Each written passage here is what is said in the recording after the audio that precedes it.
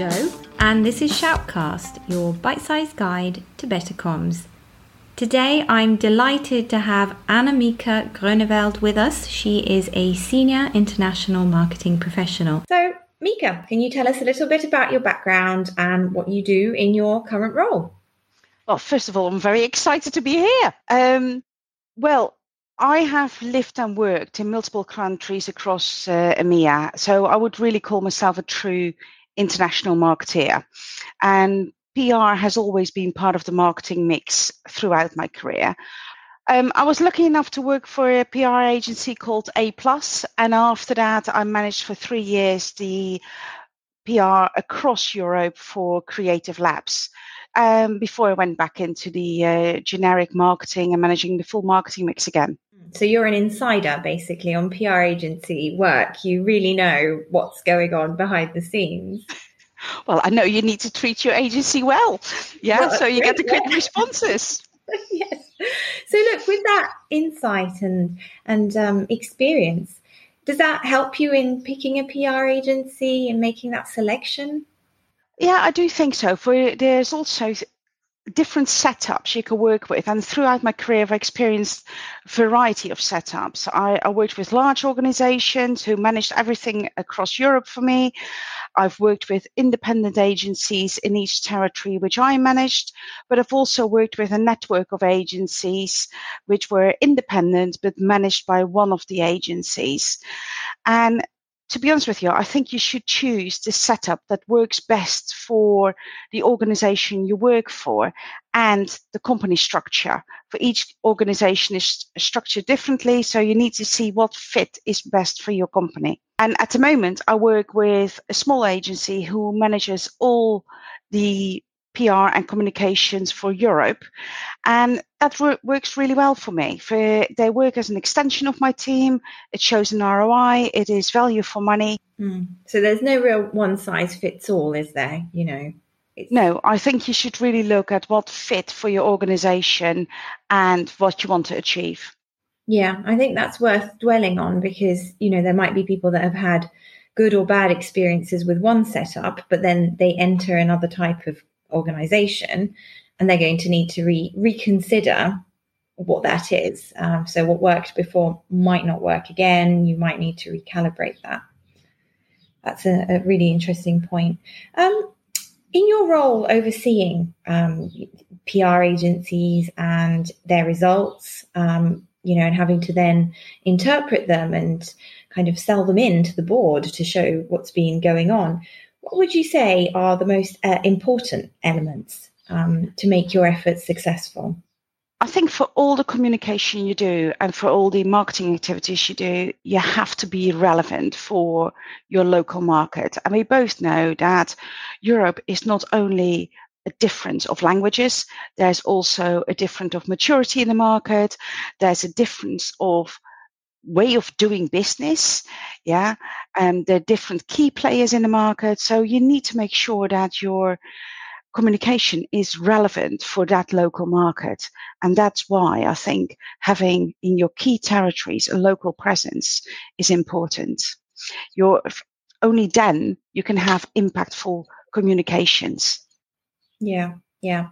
So you have to sometimes explain this maybe to more homogenous markets. I'm thinking maybe North America, explaining this difference that you've just highlighted to us about the EMEA kind of multifaceted nature. Yeah, especially with the language. Yeah, for obviously different maturity also takes place in North America, and different way of doing business, for they are a massive territory. But the language is the same in North America, where for us, we also have the translations and making sure that it is relevant to people. Yeah, no, that is interesting. But what's a marketer to do with all this diversity? How can that be managed? Different agencies, an agency per country or different professionals? How do you navigate this complex scenario? I think you really need to look and say, okay, what are my key territories? What do we want to achieve in there? And get people locally to help you. And as I said, at the moment I work with one agency who manage everything for me across Europe. That agency works with local representation, and in order to make that all work, you have to have an open and communication with your agency and a trust relationship.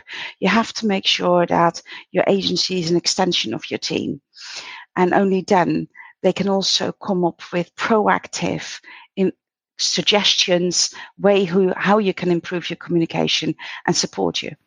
That is interesting, the proactive aspect as well. I think the fact that, connecting what you were saying before about, nuances of different ways of doing business in different countries, having, local on the ground PR agencies can really help with giving, proactive suggestions. Yeah, and I think that's for all the agencies you work with. As long as you treat them as part of your team, they will be able to also proactively come up with ideas. And I want an agency to make us think and improve as a team what we can achieve. That's a very constructive approach.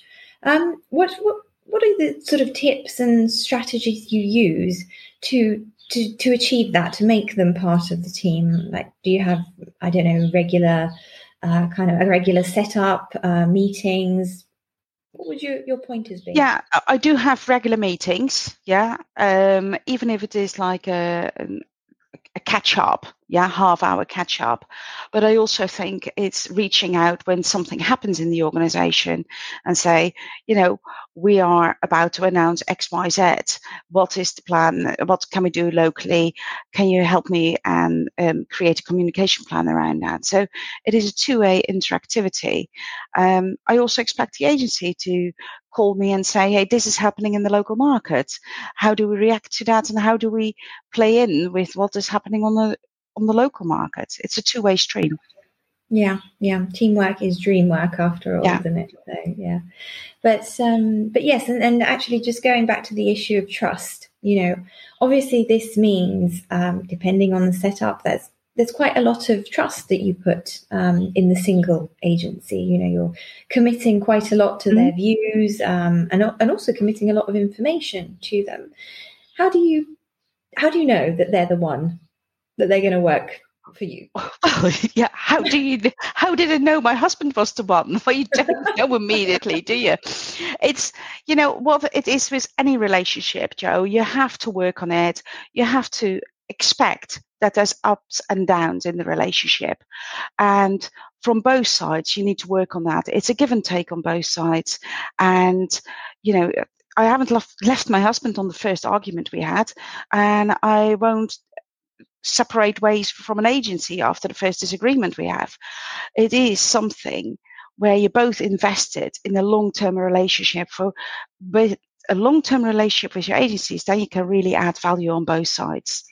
And I suppose there's something to be said as well for the resolution of, the unexpected, or, when issues come up, if you find that there's a common ground in the approach, I suppose that also kind of helps. Absolutely. And you have to expect that at one point something goes wrong, and then together you will find a solution. Yeah.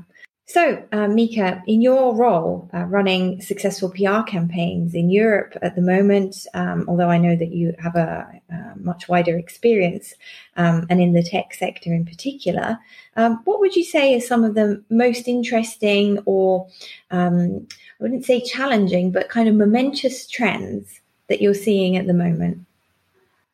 Well, Joe, I think the pandemic has a lot to do with it, but as we can't see face to face, I see that people are far more consuming information online. Yeah. And I think that will stay here. But I also see the trends that podcasts are getting far more popular. For people don't want to be stuck behind a screen all the time. They want to consume information in different ways. And I think that as we slowly come out of the pandemic, we will also see that when people meet up, it will be in smaller groups and not the big meetings and gatherings we had prior to the pandemic, but first consume information online, and as a second step, meet up. So I think podcasts are something important in this entire mix of how to share your information and how to communicate with your audience in different levels. Yeah, there's been a lot of talk, I think, for the last decade about multi-channel communications, but I have to say, within my professional life, this is the biggest change because we're actually using a different sense. We're using our hearing instead of our eyesight to absorb information. Absolutely. If you look on LinkedIn, there's so many more podcasts people share nowadays, but also you listen to a podcast when you go for a walk or when you do the ironing, whatever. Yeah, you can listen to the podcast when you're not at your screen, and that is the beauty of it. And I think a lot of people like to have a bit of less screen time, and therefore they get more popular. Yeah. I do mine when I'm cooking. I love listening to podcasts while I'm doing something physical with my hands, and I can actually absorb information without taking my eyes away from the knife and chopping my finger off. What about you, Mika? I do it when I do housework around the house as well. That's when I listen to them. For I find it makes doing the mundane jobs make them more pleasant to do, and I can still then go back to the screen and check on something which I've learned in the podcast and go like, oh, this is interesting. I want to learn more about that. Yeah, it's great. It's a good innovation. When it comes to managing European PR agencies or just strategies and campaigns, what are the key tips that you would give another EMEA marketer to help them be successful, that you'd say these worked for me? I think you need to choose the setup of your agency network, what suits best to your organization, what fits with that. Then secondly, you need to see that they are a cultural fit to your organization. For it's important you have the same kind of like fit culturally, and then it comes to the people who work in the organization. You need to make sure that you like the people you work with. For if you work in a nice team and you're all having fun, it's much easier to get results, and it makes everything far more pleasant. Yeah, that's a breath of fresh air, and so true. And people are so much more creative when not the pressure's off, but when they're having fun. Absolutely. The pressure we all have at work, but we need to enjoy what we do. And if it's fun, then, you bounce off of each other much easier. Yeah.